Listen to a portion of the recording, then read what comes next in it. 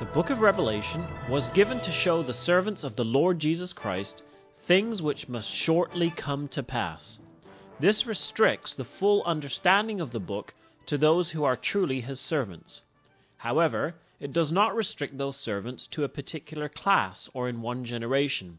To all generations of his servants believing the hope of Israel, from John until his return, the prophecy would reveal things which must shortly come to pass. It revealed things which would shortly come to pass to John's generation, and so it has for every generation since.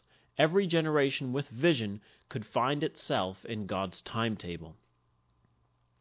The book contains several sequences of groups of 7 judgments, each 7th judgment containing another 7 inside it, principally directed on pagan Rome, next on Christian Rome, and then on the Holy Roman Empire.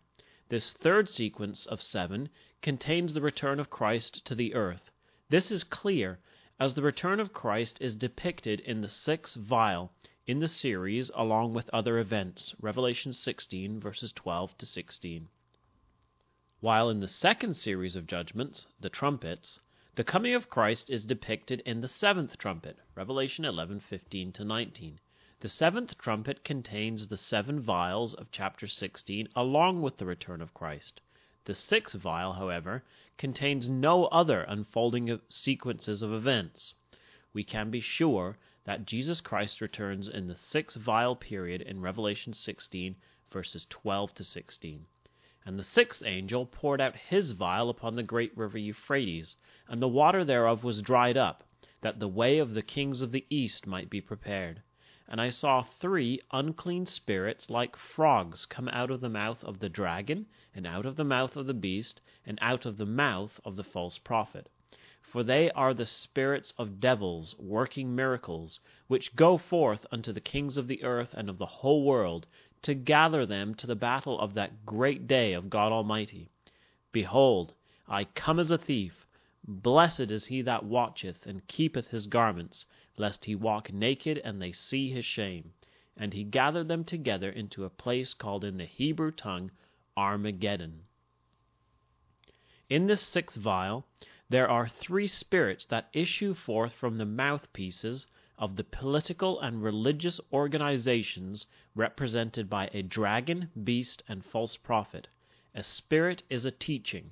Consider 1 John 4, verses 1 and 2.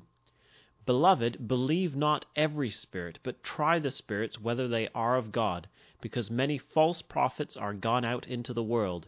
Hereby know ye the Spirit of God. Every spirit that confesseth that Jesus Christ is come in the flesh is of God. It can easily be seen that the dragon, beast, and false prophet are all Roman in character by comparing Daniel 7 with Revelation 13, verse 2.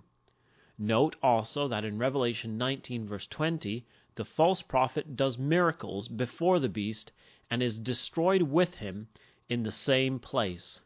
They are intimately related. These blocks of power originating from the Roman Empire today are Europe, Russia, and the Vatican. The mouths of the dragon and the beast have already been portrayed in the book of the prophet Daniel chapter 7 and in Revelation 13 verses 5 and 6. And there was given unto him a mouth, speaking great things and blasphemies, and power was given unto him to continue 42 months. And he opened his mouth in blasphemy against God, to blaspheme his name, and his tabernacle, and them that dwell in heaven. These beasts represent empires, the heads representing those controlling the body of the empire, in other words, governments. The mouth is the mouthpiece of the government. The 6th vial of Revelation 16 contains events relating to our time, things which must shortly come to pass for our generation. So in today's terms, what would we consider the mouthpiece of the governments? The clear answer is the mass media, which is controlled to a greater or lesser extent by governments around the world. If the Prime Minister has an announcement to make, he calls a press conference, and of course he has his entourage of media professionals that accompany him. The prophecy then is telling us that the nations would be gathered to the battle of the great day of God Almighty by the agent of three teachings propagated to the world by the means of the mouthpieces of the governments of Europe, Russia, and the Vatican. These three teachings originated in France just over 200 years ago and have completely changed the face of our world. They were the cry of the French Revolution: liberty, equality, fraternity. At first resisted by the Vatican, since the Second Vatican Council in the 60s they have been embraced wholeheartedly. In fact, a Catholic book published in the United States demonstrates this in the very title of the book: Renewing the Earth, Catholic Documents on Peace, Justice, and Liberation. Peace, in the cry of the French Revolution, was fraternity. Justice was equality. And liberation, of course, liberty. The purpose of the book was a call to action to all Catholics to become involved in propagating the new Catholic social doctrines, to stand up for the Catholic perception of peace, justice, and liberation in the world. On page 380, they say, "It is to all Christians that we address a fresh and insistent call to action. In our encyclical on the development of peoples, we urge that all should set themselves to the task. Laymen should take up, as their own proper task, the renewal of the temporal order.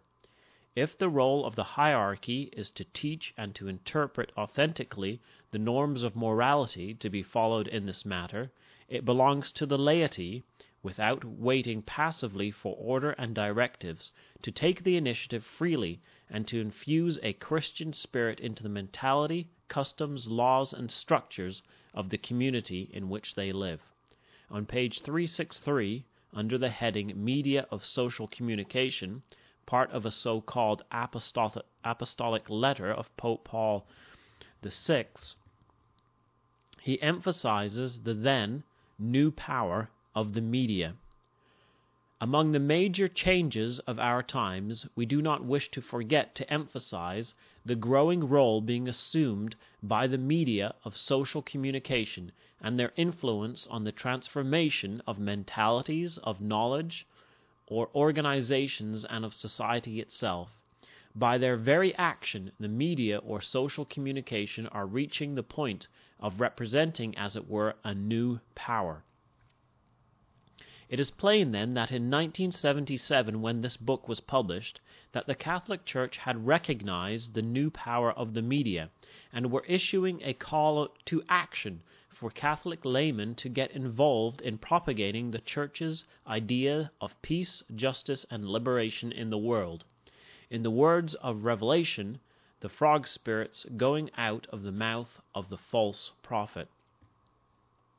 If these frog spirits are to gather the nations to the great battle of God Almighty, which we know from other prophecies such as Ezekiel 38, that its focus will be in Israel, we would expect these frog spirits to gain some kind of focus on Israel. This is exactly what has happened over the last few years. The Catholic Church has consistently called for a just peace in the Middle East and the liberation of the Palestinian people. Seeing themselves as the kingdom of God, they are trying to renew the earth with peace, justice, and liberation. In this way, the Catholic Church, the European Union, and Russia have championed the cause of the so-called Palestinian people. Is it any surprise, then, that the media is biased against Israel, seeing the media is the mouthpiece of the dragon, beast, and false prophet? Well, one particularly biased article caught my attention this week at the Economist website with the headline, "Settlers Against a Settlement." The article amounts to incitement against the Jewish settlers in the West Bank. It is full of lies and misrepresentations. Here are the first two paragraphs. If Tzipi Livni becomes prime minister, as looks increasingly likely, one of her biggest challenges will be to face down the Jewish settlers on the West Bank. The policy proclaimed by young Jewish settler militants on the West Bank is called price tag, Whenever the Israeli army tries to dismantle settler outposts, even individual caravans or huts that have been authorized by the Israeli authorities, the militants retaliate violently. Not necessarily in the same place. They may hit Palestinians or soldiers somewhere else. They stone cars, smash windows, burn olive trees and fields. They attack villagers and shepherds and tangle with the army and police. A few years ago, the media stopped using the word terrorist to describe the Palestinian terrorists, who really were terrorists, and began using the word militants. The media has been unanimous in stopping using the word terrorist and switching to the word militant. Now they are using the same word to describe the Jewish settlers. The article claims that the militants retaliate violently. This is a complete lie. Even after the most horrific Arab terror attacks against the Jewish settlers, subject to terror, harassed by their own government, and misrepresented by the media, have rarely resorted to any form of violence. Their restraint under such provocations has been admirable. Of course, if any Palestinian is attacked, they are immediately blamed by the media, even in the absence of any evidence. Having visited the West Bank myself, I can say that the majority of the residents are religious people trying to raise families under difficult circumstances. For many of them, the focus of their lives is study of the law or the Torah. They are not violent people by any means. Keep your eyes on the news, but be very skeptical of what you hear. We have been warned by the Lord Jesus Christ in the book of Revelation that we live in a time when the media is going to play a role in bringing the nations to the battle of the great day of God Almighty, and we can see it happening. Come back next week, God willing, to www.bibleinthenews.com. This has been David Billington with you.